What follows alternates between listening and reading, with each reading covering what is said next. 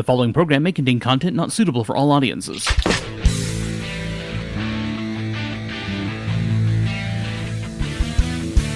Successful Kickstarter, that's the important part. Yeah, that's the big part. Yeah, and I am so happy about that. I can't begin to tell you. This last week was huge for me because I finished school and finished the Kickstarter in the same week. Congrats. I have finished my master's. School. I'm done. Nice. Yay. I'm just waiting for that piece of paper they supposedly eventually will send me, and I'm super stoked. The most about expensive piece of paper. Yes. Damn. Yeah, the student. Fuck you, Rich. He still has 6 months before he starts collecting that one. Welcome, I only have 3 months. Welcome to Metagamers Anonymous, program dedicated to tabletop role-playing games, mostly related material. My name is Eric. I'm Rich. I'm Joe. And I'm Vanessa. And this is episode number 290. 290. Get in the ring. We didn't even practice the order. Yeah, well, I think at some level we just know, right? No, it doesn't work that way. But you guys, it's okay. Now I organized all of our panels, so I remember what we're in later. Well, oh yeah, for the end of the show, we do the whole thing again.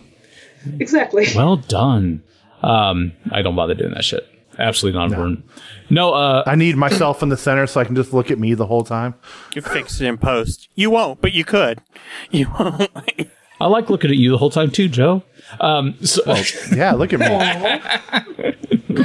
So, Kickstarter. We closed up the Kickstarter for TsunamiCon at 104% a goal. I mean, it was a fucking nail biter. Yeah. And we had some really cool activity right at the end. We had some people that were just determined to see us roll over the edge, and we did. You know who you are. I'm not going to be, lobbing names out there unless somebody tells me they want the recognition. But, dude. Thank you. Appreciate it. I don't know who you are, but thank you. TsunamiCon is a lot of fun, and it's so worth it to try and, get this community behind it. And I feel like even though we struggled to get the money together, and obviously we accomplished it, which is great. But even though we struggled, during the Kickstarter campaign, which is always its own thing, because you got that Venn diagram of, attendees and interested parties and people who will fuck with Kickstarter. Right. Us Kickstarter addicts, it's a little different. It's like, how much money have I spent this month? But gamers on Kickstarter, I don't get it. Yeah, it's not a thing. I might have just gotten one of my board games that I backed a year ago, and I'm super excited to maybe play it soon. Just saying. I've thought about putting just a block on my web browser that won't let me go to Kickstarter because it would probably help. Think of all the money you'd save. You'd be bored, but think of all the money you'd save. No, it's like I saw a meme that was like, you can support the board gamers out there and not to back back every single thing on Kickstarter and spend $2,000 on board games every month. The guy is like, you have to have 500 plus board games. I'm just like, since when? That's not true. We run a game library, so we do need to have 500 plus board games. That's the simple truth of the matter. I stand behind that, and I do everything I can to live up to that idiom. We'll see. And you have a decent selection too, just saying. We try. I try to put some money into it every year. I don't have it's gonna be slender this year, so I'm not sure whether I'll have extra funds for shit like that. And I mean, that's a big deal, and we could talk some of that. I mean, it gets in the weeds a little bit, and it's kind of boring, I'd imagine, for your average con goer. It's not important, but everything got expensive. Everything got expensive this year. Right. But what I was going to say is, though, that despite the struggle, it felt like the community was really rallying. There was a lot of support in the way of people sharing information, in the way of people talking about it, tagging other people. We did see quite a few backers and quite a few people that have bought in since the Kickstarter as well, because right now it's all open, guys. You can get onto our site at tsunamicon.org, follow the links, go buy your badge. You can, if you're a game master and you want to run some games, not really talking to anybody in the room, but if you'd like to run some games, feel free to list them. We have a registration available so you can submit games. You can't sign up for them yet. I always forget. It's funny, the things you just kind of take for granted that everybody knows how it works, I got an email the other day from a gentleman who's like, I want to understand how I'm supposed to sign up for games because it doesn't look like I'm allowed to do that. Like, you are definitely allowed to do that in August. Right now, yeah, and we're talking the tail end of August. He's a VIG. It's like you get access to it a little bit earlier than other people. So be looking for that. And I'll probably open that up usually, around the end of August, last week of August, for a week or two before we open up to anybody else. But we want to have a decent schedule of games on there before we open it up. Because if we did it too early, then you guys, who have the VIG tickets would get on there, you'd start filling up your weekend, and then like 3 weeks later, it's like you may or may not notice there's games you'd be more interested in. Suddenly everybody is ditching tables and going to other tables, and it gets confusing. So if we give it a little time to build up a schedule before we open it up, it serves everybody. And that's the goal right now. So definitely, if you want to run something, get it up there now, because I don't know what, but I'm going to commit now that I'll run at least something at this one. I just have to figure out what. I need to decide if I want to run anything. Just say, Vanessa, this is, you usually do something, don't you? Do you usually run something at the con? Last time I ran 3 games. The 2 times before that, though, I'd signed up to run things, and then no one ever showed up. Last year I did great, though. I had full tables for all of my games. It was awesome. Nice. I need to call Peter out again because he hasn't listed anything yet. Yeah. I'm sure he will. Every time I mention him on the podcast for not having done stuff like that, he calls me to say, hey, and I just like getting phone calls. Your phone's probably ringing right now. So, but he's definitely going to run some stuff, obviously. He always does. He usually runs at least 1 game a day during the con, and it'll be Savage Worlds. We don't have... let's see. I don't necessarily know that we have any Savage Worlds on the schedule right at the moment. Oh, I'm sure you will. Yeah. Yeah. Yeah, it wasn't really a question, I guess. It's going to happen. Conan, I see Shadow Dark, multiple 5Es already listed. Yeah, but like as usual with our community, it's like none of the 5e games are like typical. They're not like standard D&D adventure types. They're not Adventures League. The stuff people coming up with, variations, gaming constructs. I know that we've got some oddball games on there, like Genesis and James Fielder, Pigeon is what he's called. He was with the. I don't remember if he came to the con. He was with the Evil Beagle group. Oh yeah, when we had Sean Patrick Fannin at the con a few years back, and before the pandemic, and just some of that crew. And when we did the virtual cons, they were all involved in a lot of like the online stuff and the panels. And he decided to do a panel and got that. I mean, he's going to run a couple of Prowlers and Paragons games. We had to make a big deal out of that because he's that pretty was cool. a fun game when Sean Patrick Fannin came in. It's and he's got his own scenarios, I think, that he's written for this. So I mean, he's an interesting dude, very professorial. He's an academic, so he takes like gaming theory and stuff to kind of different places. So that'd be kind of fun. Hoping we see a bunch like board game stuff show up on the schedule. I know a lot of times we don't see that stuff show up early. I know Greg has listed a couple of items to kind of get that rolling. But if you are a board game aficionado and you would like to share something with people, demo something at the con, particularly if you're a herald with the envoy people, definitely get in there and put that on the schedule. All the things. Yeah, I'm looking at that Prowlers and Paragons tornado season right now, and that sounds amazing. Yeah, that looks pretty cool. So there you go. Some of these I don't even know anything about them yet. Like you said, the Shadow Dark. Yeah, I've got a couple of those on here, I think. And I assume the Genesis stuff is run by Nick. Yeah. He always brings Lord, I interesting have a games. lot of Savage World stuff in drive-thru. That's the goal. Yeah, I was going to say, I don't know the layout of the hotel we're going to be at, but is there a private room with no windows? Because if so, I was going to request another 10 Candles game. Nice. I'm okay with that. If you play late enough at night, the windows don't matter. There you go. I would 100% run 10 Candles if we could find a way to make it work, because 10 Candles is super fun to run. I enjoy that a lot. It was amazing to play. I think We ran that there's again just a few weeks ago. There's a way we could do it. Did you? Yeah. I think there's a way we could do it. Especially the fun thing about doing the con is you might be able to get a full table. Oh, yeah. Right. Oh, yeah. There's that boardroom that they have in the back hallway at the Holiday Inn that I managed to get access to last time. It's kind of a weird setup with them as to whether or not I can use it. It might depend on whether or not anybody else has need of it for anything that weekend. If I get enough people staying at the hotel, hint, everybody, then they end up throwing it in anyway if I get enough people, but I don't know what that number is. Always consider doing that.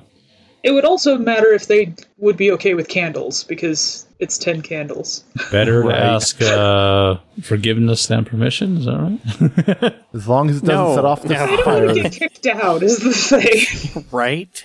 I don't know who is in here with candles. I don't know what you're talking about. You lose some anxiety when you play 10 tea lights. I say, how do you play off in the game when the fire suppression puts out your candles? Everybody dies. That did not work the way we thought it was going to, guys. Yeah. Part of the rules in 10 candles, if the candles go out for any reason, they're out. There's always some games that obviously would work better in a more controlled environment. Most of them are horror. Yes. Dread is another good example. It's like, I need to figure out how to run Dread, because Dread would also be fun. yeah, you do. Yeah. You do need to figure out how to run Dread. Dread is fun. Because I have a Jenga tower. I'm halfway there. I just need to figure out the rules. It's not. I want to get one of those game. I want to get one of those yard sets of Jenga that are made like with 2x4s and do that right in the middle of the car. Oh, dude, this looks so dangerous. It's so awesome. That would be great, and I love that idea. No children shorter than the tower allowed anywhere near it. Got to get hard hats for everyone. Get like a roped off area. We have friends shorter than the tower. There is that. You're not wrong. Not an issue. So I've never run into that problem before. So TsunamiCon is happening October 20th through 22nd this year. The Holiday Inn at Caligan Rock in Wichita. Definitely come out and spend the weekend with us. We have a lot of gaming going on Friday, Saturday, and Sunday. Like we've been talking, we have a schedule online you can get in on, and when it opens up, you can kind of plan your weekend out in advance, register for games. Tickets are available right now. Go to tsunamicon.org and click on Get Your Badge, and it'll take you where you need to go and get your badge sorted out for that weekend. There's still some VIGs left, actually. I haven't sold out of them entirely, so that's a fun ticket. Read about that. Get VIG, totally worth. It's worth 100% endorse. Yeah, I like you guys. Says the room full of VIGs. Right. Right? It's worth it. That's why I keep getting it. Although on the other hand, we do know, yes, yeah. Yeah. The first year I did not have a VIG. One of my friends did, and I have had one every year since. Yep, same. I have had a VIG every year. Also happy to say, Vendor Hall is packed. That's Nice. I'm awesome. already just about That's sold out the awesome. inventory I have set up. If I can open up some more booths, I might. I try to keep it from being crazy because I don't like having the money split too many different ways. I like keeping the vendor hall kind of under control so that, the vendors have a chance to actually make a buck. Right. Alicia's going to have a booth again. She bought a booth. She'll be out front with Jonica in the lobby, right beside the tea booth. So that'd be cool. That's going to be a lot of tea purchased from her. Oh, yeah. Well, and dice. It goes both ways. It's kind of interesting, too, that... I see them, too, just trading dice for tea. Oh, dear. Let's not put that in anybody's head just yet. It's already there, man. You know it. Yeah. Oh, you're the one who put them next to each other. It's fine. It'll be fine. It's fine. I just don't want to hear complaints when nobody makes any money, Right. That is the way it works. I mean, we've been vendors at enough events that your primary custom is always the other vendors at the events. Oh, yeah. Yeah, because they're hanging out around you all weekend. I think at last year's event, it was about the same $50 bill, just kind of moved around from each vendor to the next, and it just worked its way through the whole hall. And a lot of returning vendors this year, which always makes me happy. Makes me feel like they're really interested in what we do and are definitely getting their money's worth out of it. And the time and energy makes it worth it. I see Coventry's back. Yep. I love her stuff. I have too many of her glasses. Yeah, that's easy to do. Warehouse. I don't think that's true. Warehouse in Thornwood. I think you could have many more of her glasses. Well, yeah. Yeah, what are you talking about, sir? She has more designs from the Adventure Zone that I don't have yet, so I need to fix that. Big sponsor this year, Talon Games, new to us this year, and they're from the area. They produce a mech tabletop game called CAV Strike Operations, and the associated miniature figures with it and stuff. And they got a big two booth area along the wall on side. So I'm expecting some cool kind of demos and setups over there, and I hope people pay some attention to that. We've had a little more interest in the miniature stuff. Last year we had some BattleTech stuff and like Middle Earth role playing, our Middle Earth strategy game, all that stuff out there. Quite a bit more than we'd been seeing in a while, right. And so that would be exciting. And they're going to be their corporate sponsor for us this year, along with their friends at the Borough, which is exciting. And then, like you said, Dragon Claw's going to be back, Coventry's back. Hippo Hearts and Crafts. Jamie's back with her crochet stuff. Oh, yeah. And always excited to see her get excited about her those. stuff is good. I have one of her dice bags. Oh, yeah. Mm-hmm. I have a Kraken dice bag from her. Wolf and Turtle are back this year. Then we have a bunch of new ones. Airship Gypsy's Gold is actually a returning vendor. They do steampunk stuff. They were at the only time they've been with us before was at the Holiday Inn in 2015. So I thought that was kind of apropos. They just actually live at that hotel, so they're like, well, you're coming back. I might as well be down there.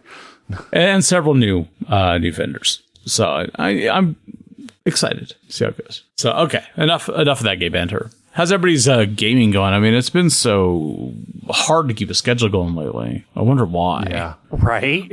I've been trying to get a game started, and I kind of have two people. I have 1.5 people. But you've been talking about it. Am I the one or the half? You're the one. Always good to know where you land, right? Because if I could get a different two people, I could probably run it on the weekends, because then the half would be not worry about dropping out. Scheduling problems. Yeah, I get it. Yeah, we were talking on. I'm when I only have two, and one of them can't be on the weekends. Oh, now if you're in a halfway there, then I've got 2.5 or. Right. 1 and 2 halves or something like that. I got a little more time than I did. I don't know what happened. It's like, in fact, this weekend would have been that weekend, right? Because the previous weekend was like the first weekend where I had just like no obligations for the weekend. And I had intentionally taken it off work. So I was kind of like, the fuck do I do with myself? I have no idea what to do. I've done that. We'd had to cancel our Saturday game, as I recall, I think. I didn't plan and editing. Right? I didn't plan anything this morning, and I'm like sitting here. I'm like, oh my gosh, I've just completely wasted this day away, and the only thing I'm going to end up doing today is my podcast. That's insane. I can't believe I've just wasted the whole day again. I look at the clock. It's 10 o'clock in the morning. I'm like, oh, I've only been up since 5. Apparently, I still have time to make something of the day. See, my thing is I have to have things planned over the course of a day, otherwise I will think that I have it wasted, even though I do need days to relax at some point in my life. I don't like taking days to relax, because then I'm not productive, and not productive is a problem. I've been doing things, but I still feel like I'm wasting all my time, because I've been playing the new Zelda game. I haven't played the new one yet. I'm at around, I think I just crossed the 900 mark of the 1,000 Korok seeds that I need to collect. Holy moly. And yeah, I think I'm over 200 hours into the game at this point. I need to get that one still. I really do. Our household is inundated in Diablo right now because the Diablo 4 dropped. And so the kid and his wife, Julie, are heavy into Diablo, so they got a copy. And Jonica and Miss Nira have a copy. So the Xboxes are all busy, and all 4 of them are playing together, which is, I mean, a blast for them, I'm sure, but it means I don't see them much. When you first started saying that, when you said the kid and his wife, at first when you said the kid, I was thinking Gabriel, and I'm like, wait a minute. Not that kid. No, the kid. Not have a wife yet. From Expo Street. If you don't listen to Exposition Street, you may not really know him because he doesn't show up on Metagamer's very much, but... And he and Julia are getting ready to move. They're working on it, so they needed their vehicle. We had borrowed it from them last year when Miss Jonica moved up to Colorado ahead of me and needed a car to get to and from work. At the time, Julia had been dealing with she's been dealing with some major health issues for a while, and she was unable to drive. So at the time, it was very much, hey, I'm not using it. Here, take this. And then it sat. So finally, we were like, okay, we need to get this back to them. They need it now. So this weekend, it was suddenly a weekend I thought I was going to have available. Our Saturday game was getting canceled anyway because one of our players had to go out of town for business, and he was going to be leaving a day earlier than he expected to. So I was like, you know what? Screw it. We'll go up. So we drove down to. We live in Colorado Springs. We drove to Manhattan, Kansas yesterday. And then we got to spend a few hours hanging out with those two fine peoples. And then Jonica and I hopped a train about midnight 30, and made our way back. And apparently there were like tornado watches and warnings and shit going on in the state last night. Shit. And I think it was mostly out west, so right where you were going. Lots of delays. Yeah. Our train rolled into rolled into Trinidad, a couple hours south of us, which is where the nearest station is. 3.5 hours late. Oof. And holy Moses. it was already a 10-hour ride. So, That's a lot of delay for crossing only one state. Yeah. But you're used to not staying on the rails, so. You're funny. You're a funny DM guy. joke. You're a funny guy. That's always a hot topic.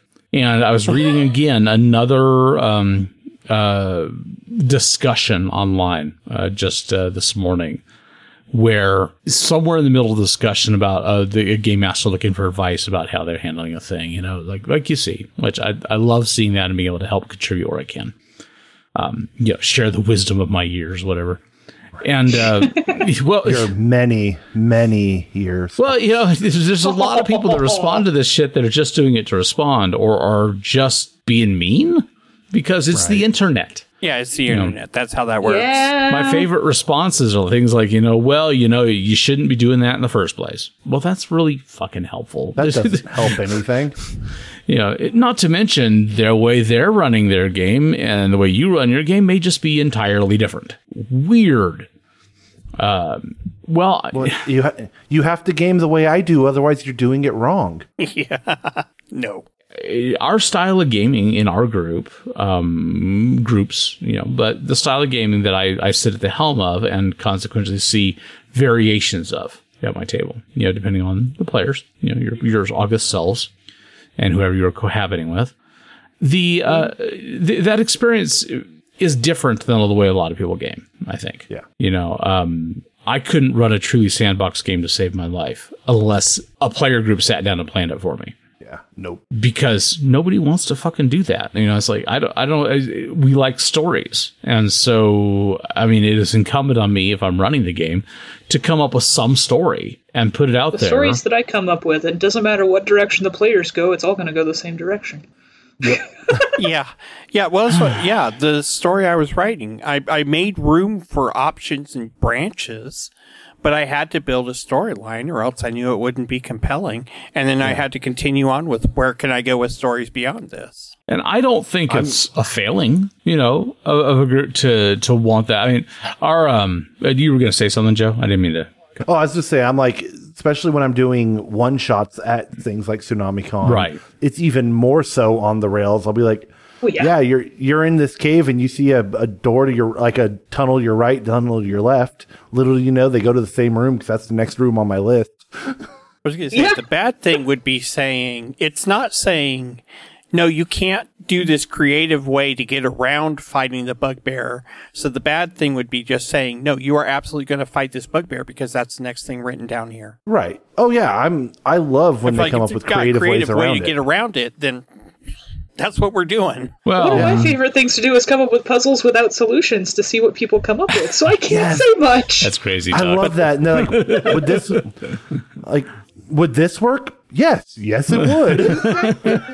Now, you realize that is the other half of that equation, right? You can come up with the puzzles without the solutions as long as you are the game master who is interested in supporting those solutions. Oh, yeah. You know, you don't want to do shut them something down. cool to get around it? Fantastic. Yeah. I support this 100%. Well, sometimes you still got to be willing to do something lame to get around it. I mean, just whatever it is that the party is going to do, that's what's going to happen. Yeah, I've been following the 3-clue rule where I give 3 clues for the exact same thing, and then I still have a 4th thing, which is a nudge them in the right direction backup plan. And the 5th is the giant neon sign.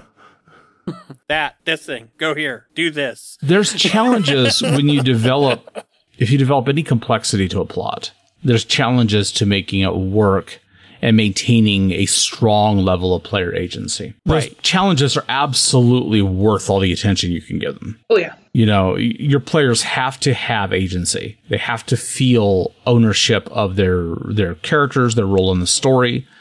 But I find that if you have players who are also interested in engaging with story, who want that, it makes the game so much more fun for everybody involved. Oh, yeah. And it isn't about showing off for me. I'm not showboating as a game master. I'm just creating options. I'm creating content and giving the players the opportunity to determine how to engage with that. But if they don't, that's fine. Right. You know, the only thing that's a failing is if by don't means they do nothing. Yeah. Right. Because there are sometimes those groups who just feel uninspired or have no sense of direction. You know, if you don't give them something to lead them by the nose a little bit, they sit there and kind of like, you know, draw circles in the sand. Yeah. I've had days like that where I just couldn't. Right. That's life. Yeah. Yep. But I've definitely had that party where I'm like, all right, you guys are in the bar and there's these people at this table and you see those at this and this is going on, this is going on. What do you do? I get a drink and I sit in the corner. To see what happens. Yeah. And that is the idiom. You have to understand the distinction. If your players are really want to see what happens people, then they want something to happen. Yeah. And whether or not you feel like that's your job as the game master, it's going to make it more fun if you have ideas. That doesn't necessarily mean you have to lead anybody around. Oh, gosh, no. Complex plot structures can take a lot of work. They can be improvised if you're good at that kind of shit. Not everybody is. If you think you are, you still may not be. That's fine for you to try it anyway. There's no rule against that. But you definitely want to be cognizant of what's going to make the game more enjoyable for everybody. And I think that's the one rule that makes it easy to do whatever needs to be done. So I have run some fairly sandboxy campaigns before where my goal has been to provide broad story strokes and plots going on in the background and let the PCs decide how to engage that. If you have PCs who have goals, that can work very well. Yeah. You know, and I think that's something that you want to kind of approach up front. A lot of times when I'm starting a campaign, that session 0 or that plot pitch period at the beginning of the campaign is the opportunity to have those conversations. Say, you know, this game is going to be sandboxy. You guys, I think everybody will enjoy it more if you create characters who have some personal goals. Let's kind of bake that into their backstories, or create some motivations that we can all work with together to make it fun. You know, and we see a little bit of it. We see a little bit, and it works. Our Monday night game that Joe plays in has gotten both ways. You know, there have been times when the rails have just kind of come out like, you know, claws of a nearby kitten.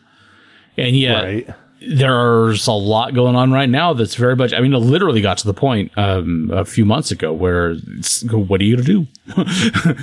Yeah. Balls in your court, guys. But by this point, they had enough going on in the world. Their characters had enough exposure to events and ideas. How to pursue them. Yeah. That game is, what do you do? Oh, well, I don't know. Who's the next to kill themselves? God, what a mess. Hey, it's only happened twice for the 4 characters. Man. So here's a kind of a fun question I kind of wonder about.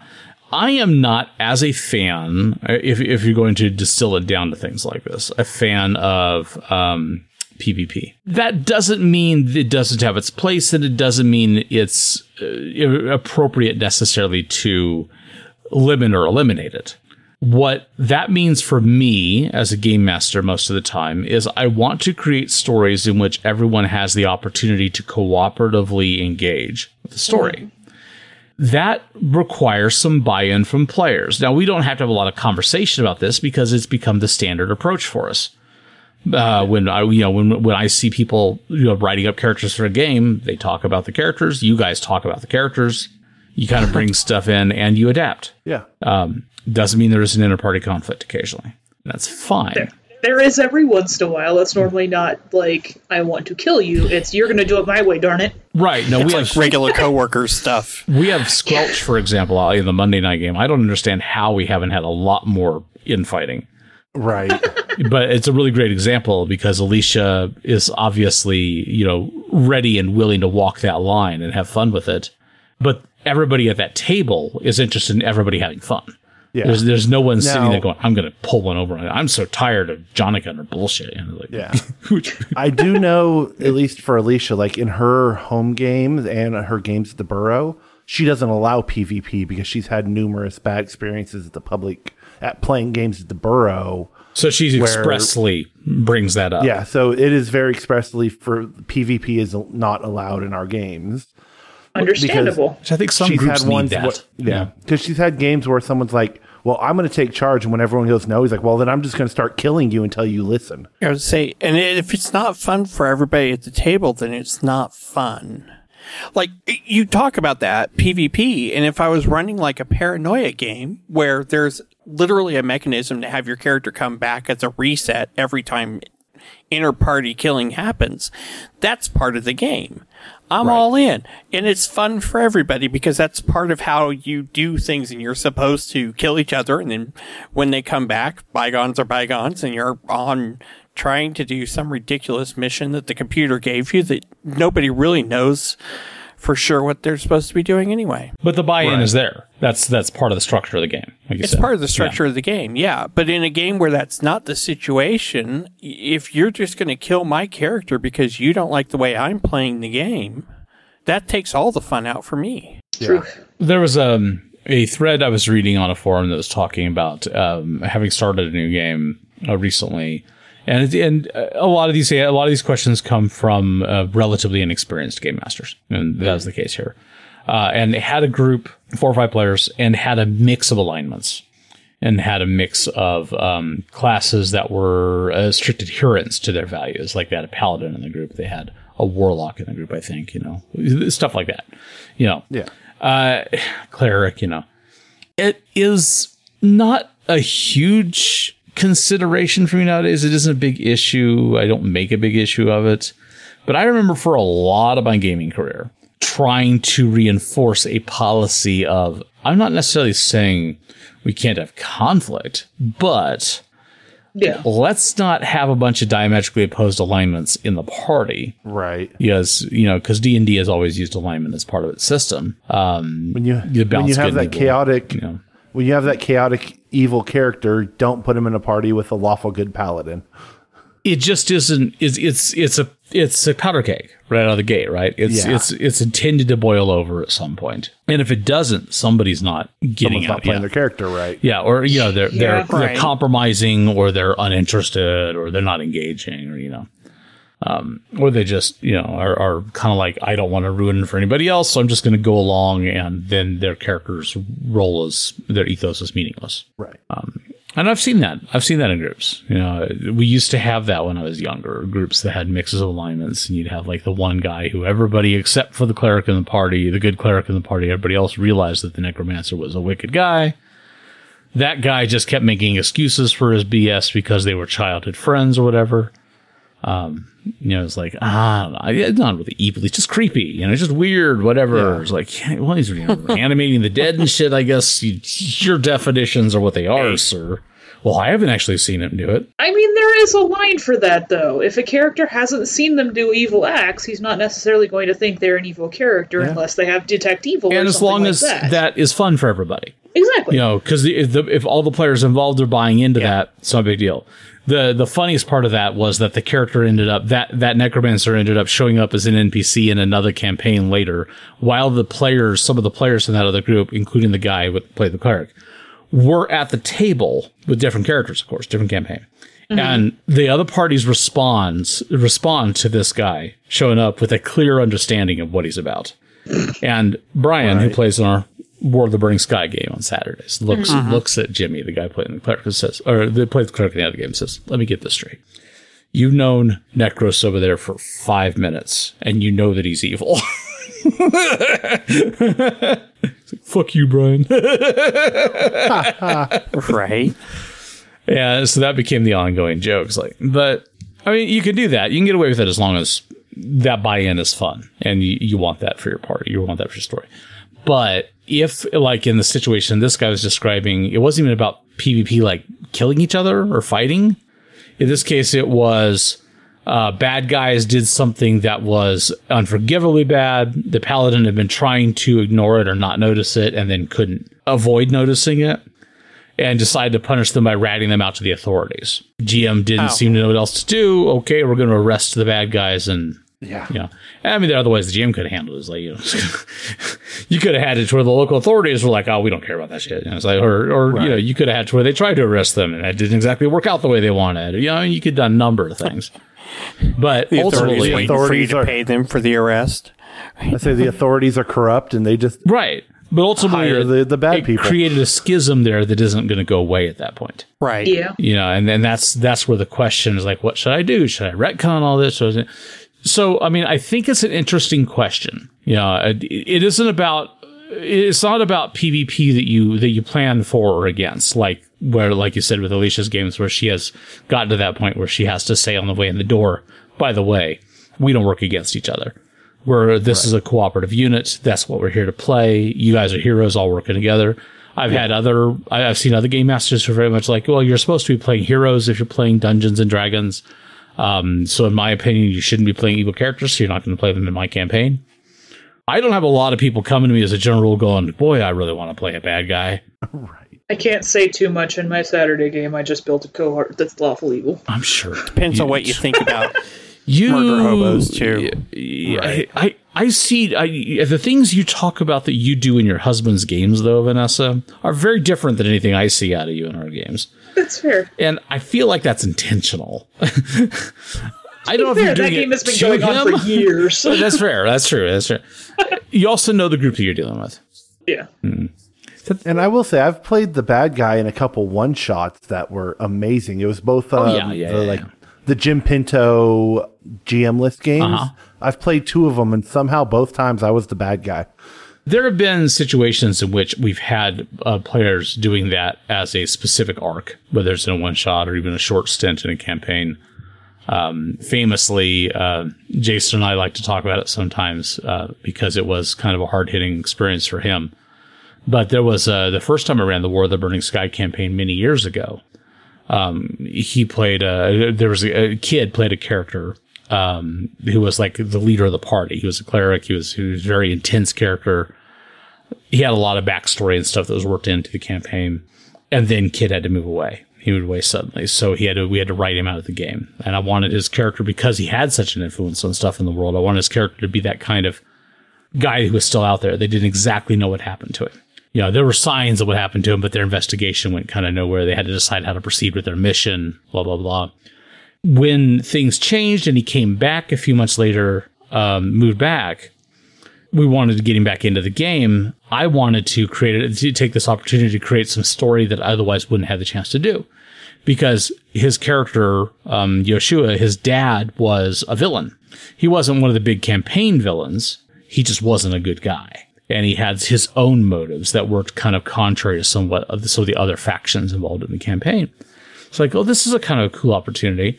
He's going to be the one who is responsible for the kidnapping, and he has a job that he's going to have his son do because his son owes him as part of the backstory. So this is a way to kind of pay off that debt. He won't do anything outright evil, but of course his dad, knowing this, outfits him with a party of helpers who are. So then I hand out evil characters I've pre-written up to the other players and say, okay, for the next 4 or 5 sessions, we're going to be playing Yoshua's story instead of your normal campaign. And I wrote these up and wrote little background stuff, and I made them pretty vile. Right. That's awesome.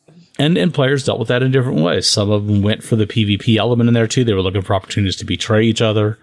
or to get, personal power, personal gain out of the situation. Others, like Jason, was kind of disturbed by some of the stuff I put in his character's backstory and personal motives, to the point where it's like he would never play a character that's like this because it would give him nightmares. Right. It wasn't exactly catharsis. I mean, these players, I wasn't wanting these players to, have an evil character experience. That wasn't the point. Basically, I was like, it's kind of like, you're having everybody play DM for a little bit. Here, play some NPCs for me. It's like, it's just for the fun of it. And I've done that all kinds of times occasionally over the years with players, here, do this for me. In this scene, you this guy, My very first time I DM'd, it was just a 2-session insert into Alicia's game where everyone were playing evil bugbears. Wait a minute. How's that an insert into the existing game? So this was also Alicia's first game, so she was still new, and of course, because she's insane, like, oh, I have never played 5th edition. I've played 6 months of 3.5. I'm going to create my own world and my own story and do it all. Like you do. So screw it. She's good at what she does, no doubt about it. But a few months in, she needed a little bit of a break. So our party was at a midwinter festival, and all of a sudden we hear yelling and screaming, and everyone starts running and panicking, and that's where she ended the session. Nice. And everyone knew that when she ended, the next couple weeks, I was going to run something just to give her a break. Well, I had all these characters created. They were all bugbears, and it started with the bugbear leader telling them, you need to get into that city and at midwinter, kill the Baron and his wife. So it was relatively unrelated to what the party's aims were. They just did the same place at the same time. It affected the world. Yeah, and what was really awesome is a month beforehand, she told all the players, hey, I need a copy of your character sheet so I can do some planning, because we had this set up. So nobody expected this. So no one expected that this was in game. So when they get to, it took 2 sessions, and they're traveling. They have to get into the city, and they have a few encounters. They end up in, all of a sudden there's yelling and screaming because these bugbears are flooding into the middle of the Midwinter's Festival and going for the Baron and Baroness. Well, this party of adventurers steps out in front of them, and I had everyone's actual character sheet. And they got to fight themselves. And it was built as a TPK. The bugbears were way low, 1 or 2 levels lower than their actual character. So it would have been really unlikely that they would have done any serious damage to the party. Yeah. Now, what worked out, this was right when the Blade Singer was coming out in 5th edition. And one of our players had told her, if my character happened to die, I wouldn't mind because I really want to play this new class. So she told me, if you can, kill him. And... Oh, it was even better. I mean, yes, I technically did fudge 1 roll. Oh, but I won't tell a soul. He killed him as a bugbear. Killed his own character. That's awesome. And the only fudge roll is when his character was down. I was rolling death saves, and I rolled the first one, fail. And I knew she had told me, if you can kill him, kill him. So it comes back to his turn, and I roll the second death save and fail.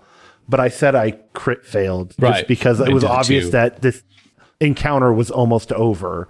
Yeah. So his character right there died by him as the bugbear. That's very dramatic. I like that. Oh yeah. And then the party wipes out the rest of these bugbears, and I get up and I move back to my normal seat, and Alicia moves back to the DM's position and goes, all right, you just killed a bunch of bugbears in the middle of the Midwinter Festival. Now what do you do? Nice. That's awesome. So, Vanessa, you indicated, and you've commented on this before with your character in Justin's games, that you play a character who works, if not contrary to the party, you have your own agenda. Yeah. And I get the impression that you actually relish pulling shit over on the other people at the table. A little bit, yeah. Is that... To join the Thieves Guild, I had to steal a book from one of the other party members, and they just happened to not know that I stole it because I used someone else to do it. That's cool. That's clever. Nice. That isn't... I don't think that's too egregious. No. A theft of an item. I didn't even notice until after that character died, and I pulled him aside. I'm like, hey, by the way, I stole your shit.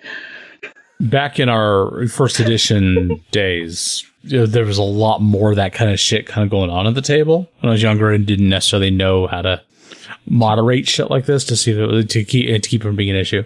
and it would create bad blood sometimes. And sometimes it would outright end a game. You know, somebody turns against the party and does it in a dramatic way, like backstab somebody or some shit unexpectedly when you all think you're on the same page. For that game, I'm still working with the party, but working with the party is allowing me to travel a lot and make a lot of alliances with a bunch of people to make a marketing empire that may or may not be doing things under the table. So in those cases, would you be working independently, though? Everybody doesn't know what's going on with your character. No, not everybody knows what's going on with my character.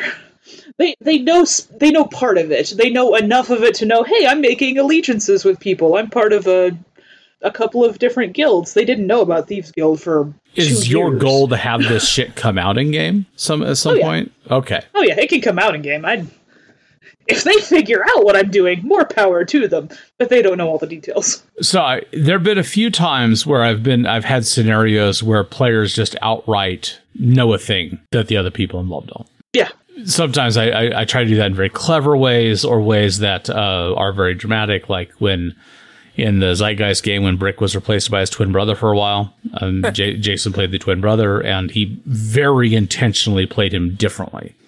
Now, the twin was trying to pretend to be Brick. Mm-hmm. Yeah. But his knowledge of them was kind of limited because they hadn't grown up together or anything. They had just found out about each other, and they were on opposite sides of this, larger scheme. So when he replaced him for the goals that were kind of baked into what his character was supposed to try to accomplish here, Jason was playing him very much with this sort of like, there are going to be behavioral cues that are intended to give them the impression that something is up.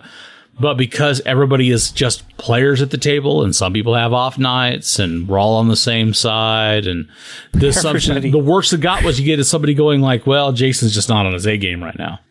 Right. Oh my God. It's like, no, he's knocking it out of the park right now. Like You're missing 6 weeks of playing this guy. And I felt so bad. He made 3 key differences on that too. But yeah, I mean, you also get that where somebody's acting weird, but you're like, you don't realize until afterwards when you think back, you're like, oh, no, they have been weird for that last 6 weeks. And this new information I just received now I get what I was. Now, that was fun. That was fun because it wasn't at anybody's expense. And I think that's why it works. It isn't really hiding stuff and making stuff, personal isn't necessarily a PvP activity. But it is, if it's at somebody else's expense, it will be. Another example I had was years ago in one of my major campaigns, I had a player who had a character, a much beloved character of his. They had gotten to intermediate to high level, died dramatically in battle. Chris came up to me afterwards, said, you know what, I know you might be tempted to, because we talked about story stuff that could happen with it that would kind of bring him back into play if something like this happened because of how important he was to a certain element of the plot. He said, let's not do that immediately, though. I'd like to try something else if I could. I want to play a spy for the bad guy, and I want to see how long it takes the group to figure it out.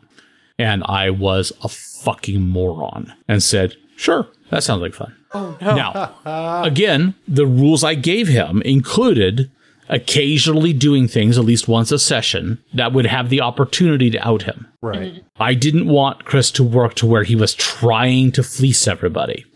But because that was ultimately the only real goal of the experiment, everybody did take it personally when they figured it out. And when they figured it out was when he did, betray everybody in a very dramatic way that hurt the party. Right. So everybody felt victimized. And I could have handled it so many better ways.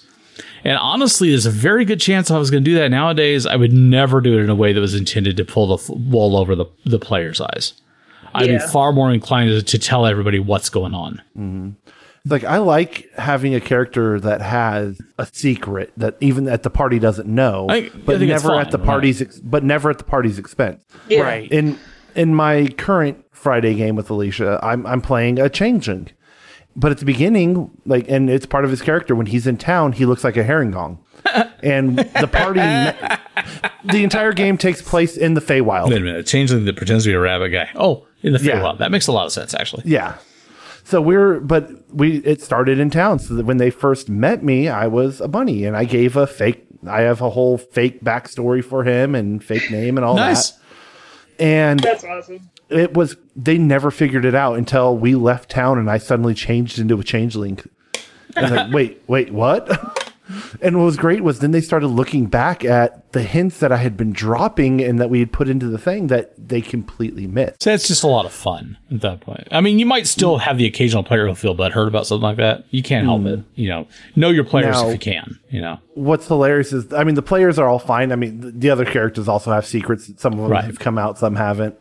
It's just part of that game. But what was great is the rest of the party was so uninquisitive, even when they knew that I had this.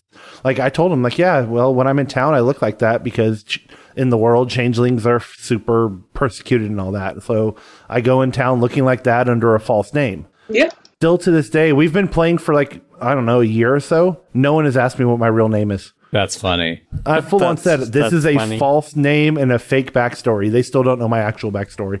When I was playing Shadowrun games regularly pre-COVID, I had a character that my character failed some sort of save and got possessed by a spirit. So the DM that was running the game pulled me off to the side. Hey, just so you know, they don't know how to be human.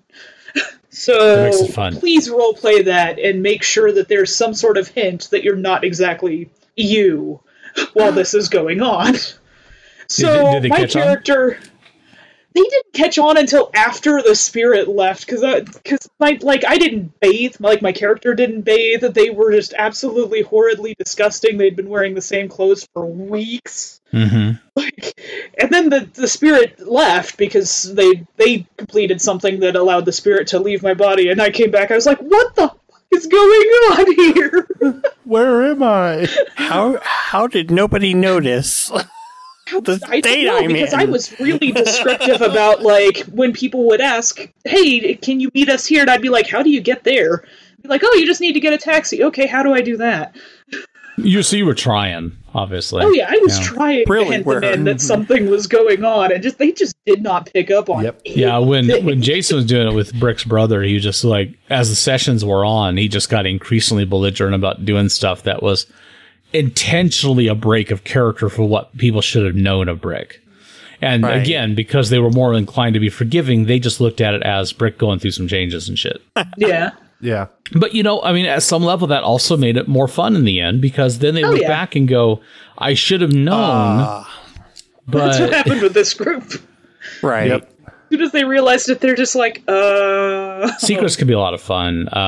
Nira famously wrote up a character once for a game who had in her backstory that she had been approached by a demon of some sort and made a possession pact, made a deal for some gift, some promise, gave the demon permission to, at some point when the demon felt it was appropriate, necessary, to take over her physical body and use it for some nefarious end, right? Okay. She was a desperate, angry, young barbarian, and so the best part is this was part of her backstory, and the campaign starts with her character waking up in a place and in clothes and shit that she does not recognize.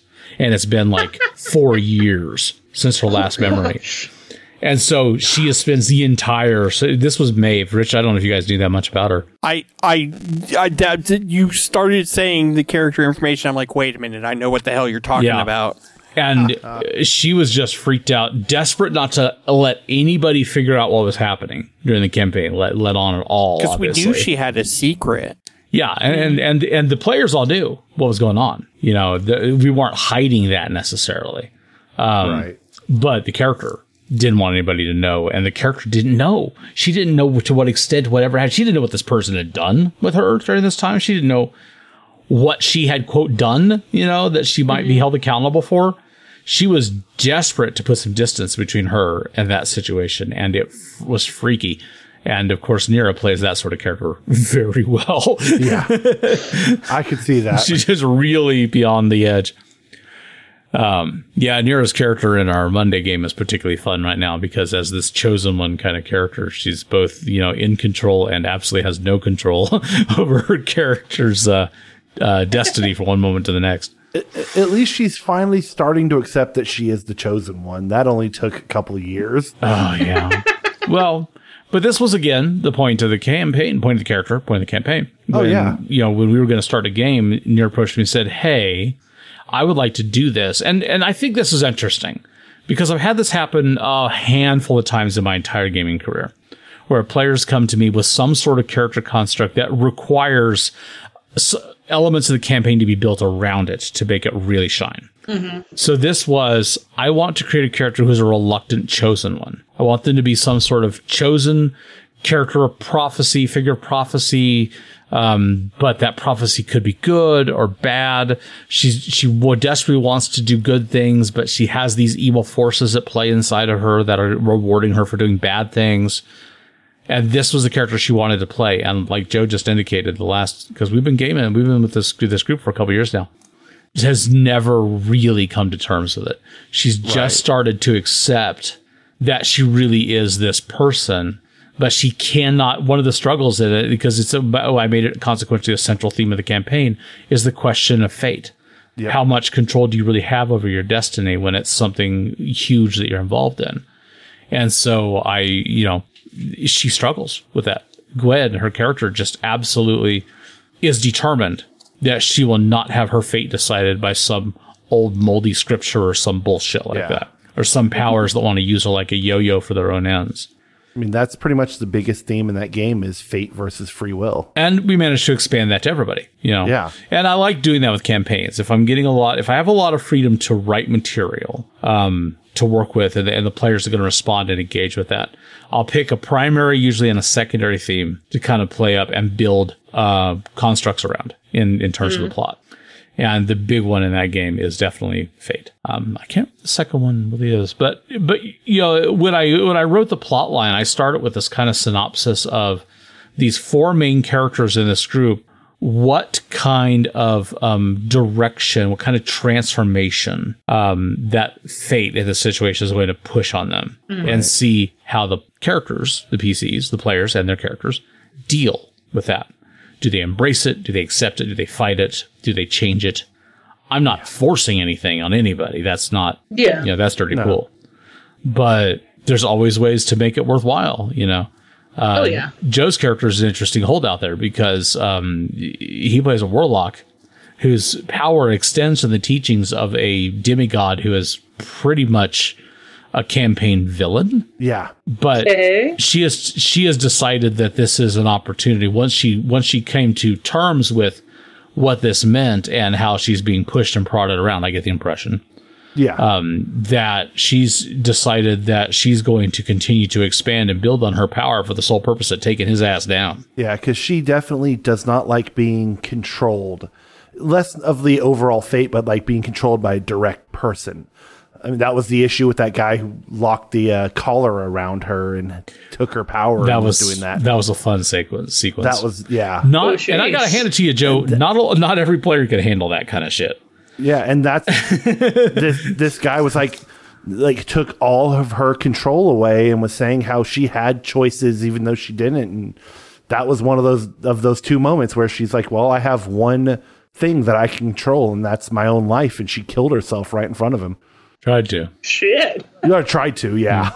She tried to suicide her way right out of that shit. We're noping out of this one right now.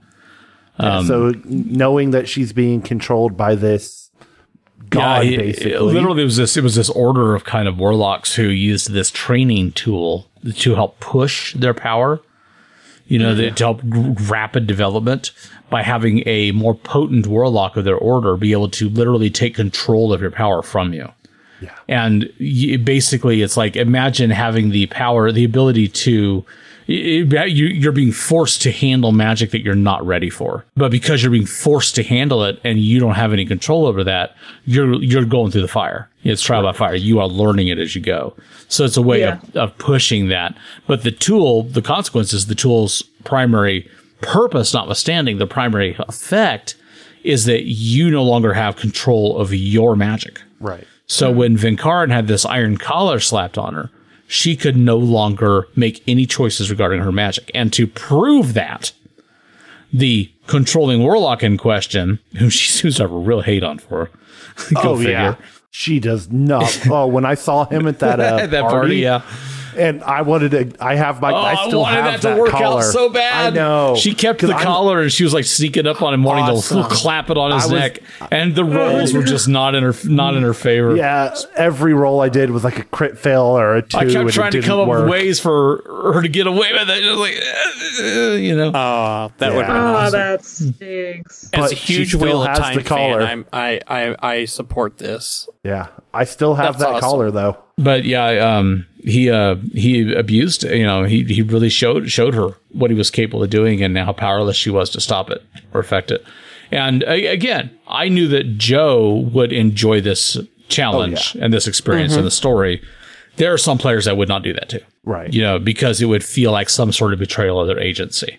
Yeah. But I was never taking away Vinkaran's ability to decide for herself, and she fucking proved that. Right. With a knife to her own throat. We seem to have a lot of that going around with that group. Yeah. It showed that she still had a choice.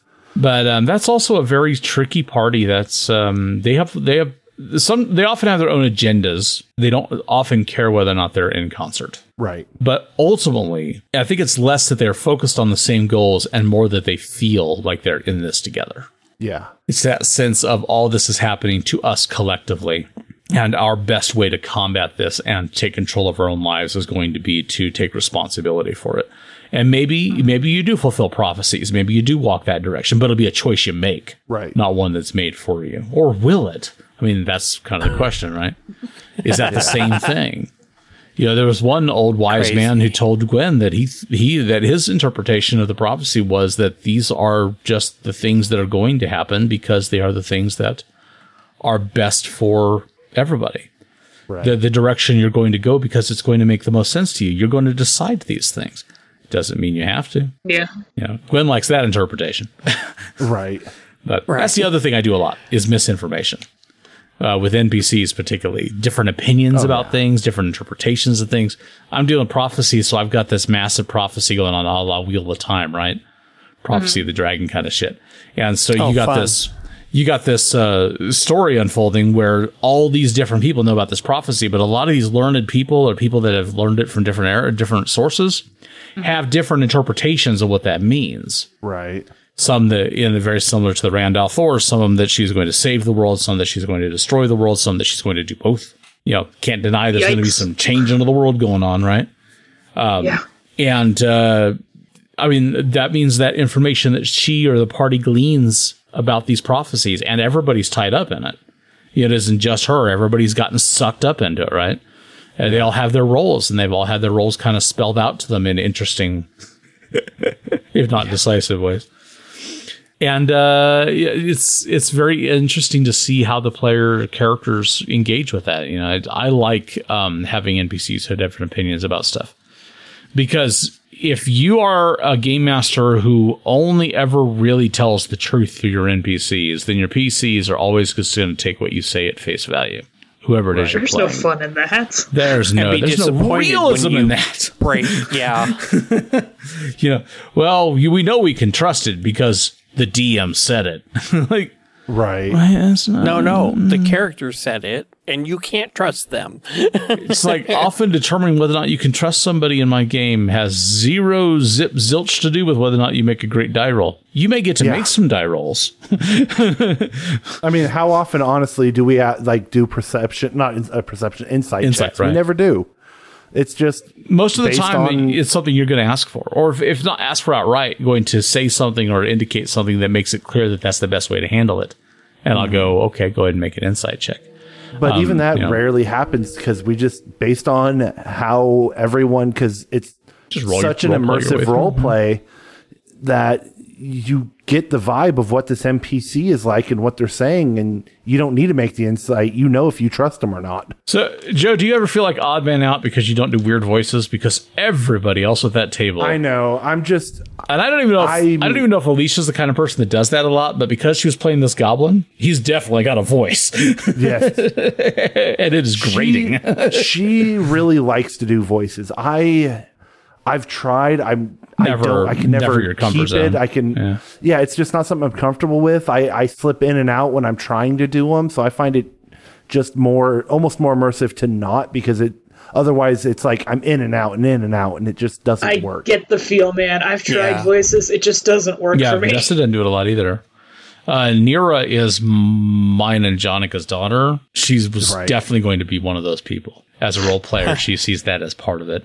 And Gwen, much like Richard, Vanessa, you guys game with Nira in the Tuesday night game, where she's playing the character with a very Irish kind of accent, and very strong and very consistent and very much a part of Octavia's character.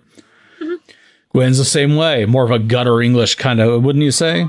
Is very strong and very, to the point where it's like there's going to be people that she talks to who go, "What did you just say?" Yes. And that happens with NPCs sometimes. That happens with some of the player characters. We're like, wait, what? Yeah, and some of the best moments come from that too. Just like with any of our characters, like with Gwen, one of the best lines was when somebody was telling her how it was going to be, and she beat that person down and said, "I do what I want, bitch." And that's became awesome. That became the line. Jonica has her character is from a celestial realm. She's a Asmar, I think, or half celestial. I don't remember which, but I think an Asmar, because that's what we had stats for. It's like that's simple enough. She has a grandmother who is a straight up deity, lesser deity or something. I was like, whatever. Nissa is from this celestial realm, so right from the get go, and this happened to coincide with the fact that we were at one time looking at possibly moving to Italy. And Jonica was working on learning Italian. So she had spent a lot of time speaking Italian and speaking with an Italian accent. And so she was like, oh, this is all way too appropriate. Nissa is a celestial cleric. And so that's got that very Vatican kind of flavor. She drops a lot of Italian words into her conversation. She says, "si" instead of "yes." She drops a lot of those words in there, and she speaks with that accent, and it is constant. And she also does the like she'll go and like how you say, like she's trying to find the right word. Yeah. Jonica's just really on top of that stuff, and it's presentation, of course. It's all about presentation, but it also, as a player, makes you feel more like you're inhabiting the character. If it's something you do, if it's something that works for you. I just find it interesting that we have 4 PCs in that game, and Joe's the odd man out there. I am. But there's never any question. Vinkaran's voice is still pretty strong. Yeah. Everybody talks in character a lot. That makes a big difference. Right. Yeah, because when it's more the exception than the rule that somebody's talking out of character, then it's... I say it is very rare. And I find myself, like, the few times that I'm out of character, I'll be like, Joe wants to know this. Right. Well, I use voices a lot as a game master because it helps differentiate when you have whole fucking hordes of NPCs hanging around. That's true. That is true. I still get the questions now. Who is it that said that? Like, oh, can't you tell, motherfucker? So I'm working on that. But it's all in fun. Oh yeah. So I watched Smosh on YouTube, and they actually just started a campaign. So they're starting to run a story, and they're a bunch of mostly improv type people. And the thing I appreciate with this is, like, the shows are only like an hour long and not 4 hours, because I don't have 4 hours to sit and watch a show. Right. No matter how great it is. Yeah. But I was watching an interview with Damien, because Damien Haas is running the game, and I am a huge fan. And he was talking about how they were trying to coordinate how they were going to time out the combat with the timing of the thing and with what the characters were doing. And he's like, we ended up coming to the determination that we wanted to focus on. We definitely wanted to allow more time to focus on the characters and the character interactions between each other, because that was more of what the story was than the dice and the combat. And you've got people, it's on their games channel, but you got people there that aren't great at games, but they're great at improv. And so they're all doing great characters. They've done one episode on their Sword AF series, and I'm excited for that. Make sure you shoot me a link. I'll put it in the show notes. I can do that. And one thing I want to talk, hopefully you will have a chance to get into your game a little bit, Richard, before the next time we get on the mics. We'll see. Talk a little bit to what you got going on, because anybody that doesn't know, Richard's idea of running games is let me make a new game real quick, Right. And then he writes a 40-page handbook and website. This has a website. Yeah. I not only built a website, all right, but I've got my elevator pitch on a page, and then I've got the website where I can build up a wiki with information on the world as we're exploring it, because this is an investigation, so information is important. And then I created a section where I can create articles. I went in like yesterday and I wrote an article real quick about something that happened 6 months ago that leads into what's happening now and describe some of what's going on in the world. And I was able to sit there and backdate that. Plus, I've got player sections that if you happen to sign in, then you could actually create a journal if you wanted to do a journaling on the website. And then there's a place to do a form to communicate back and forth and stuff like that.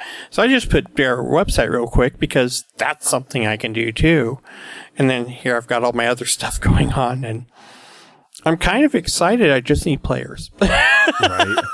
We'll get something going on. I want to be able to talk about it.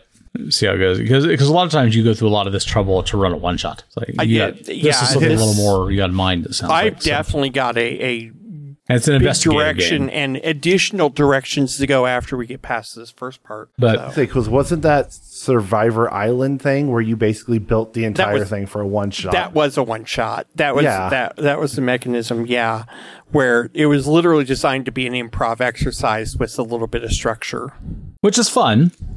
But often sometimes doesn't feel like it's monumental because you're not engaging a lot of rules. You're just having fun telling a great story. That's okay. I had people looking at the pre-gens I created, and they're like, wow, I just really read this backstory. And I'm like, oh, yeah, I forgot. I really created full characters. Sorry about that. You could change whatever you want. And you're like, no. I don't want to change anything. No, this is good. But it's a little dark. No, that happens. Fine. It's okay. This is okay. That happens. That's our players too. That's our friends. It's like, oh no, you gave me something. I will work with this. Yeah. Yeah. Because sometimes you want to come up with stuff yourself, whole cloth. Sometimes you just want to play, and that's fine.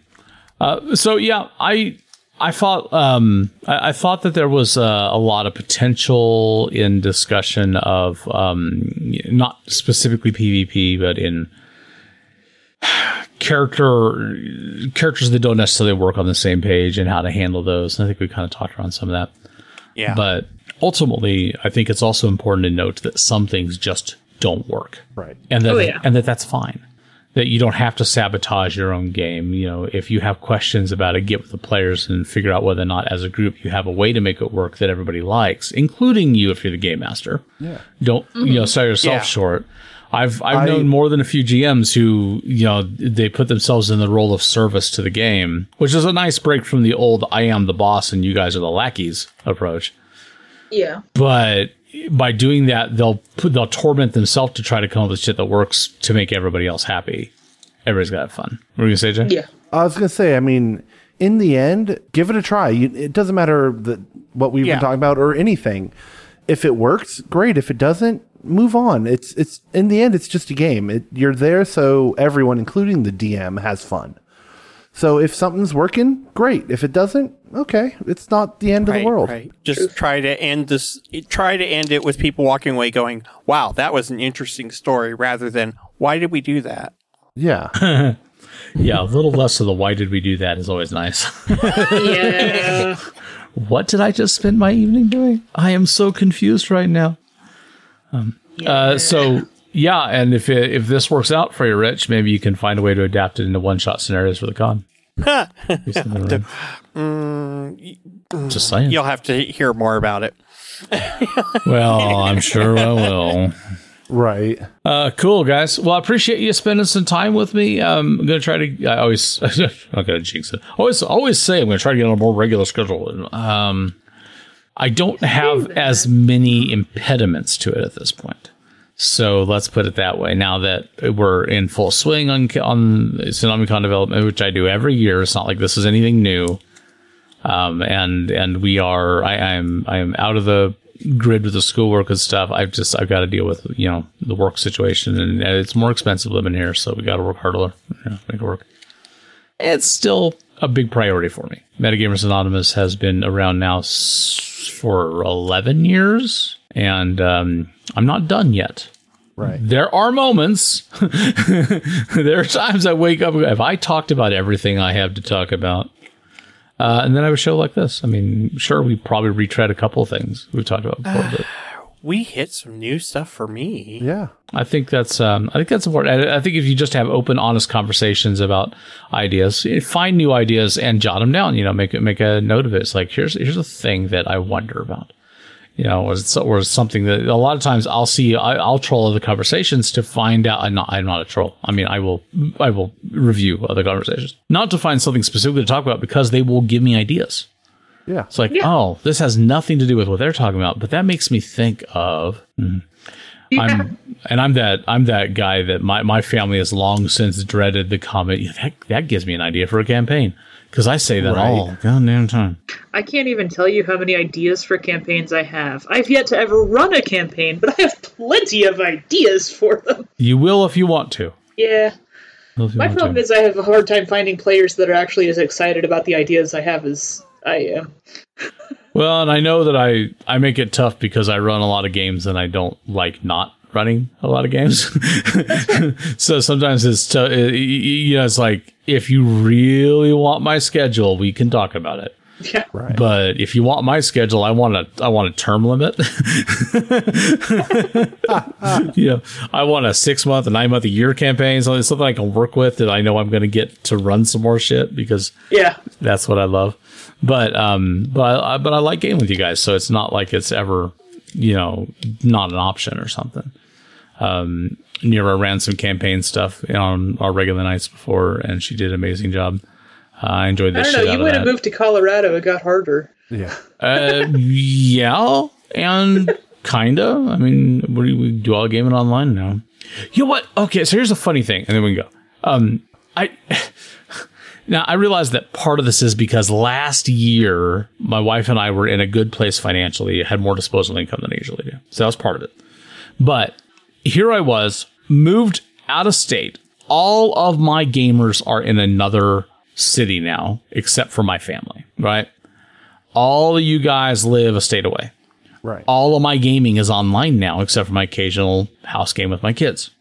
All of my gaming is online. I started spending money on all kinds of tchotchkes that are really, really useful for at-the-table play. I don't ever do that.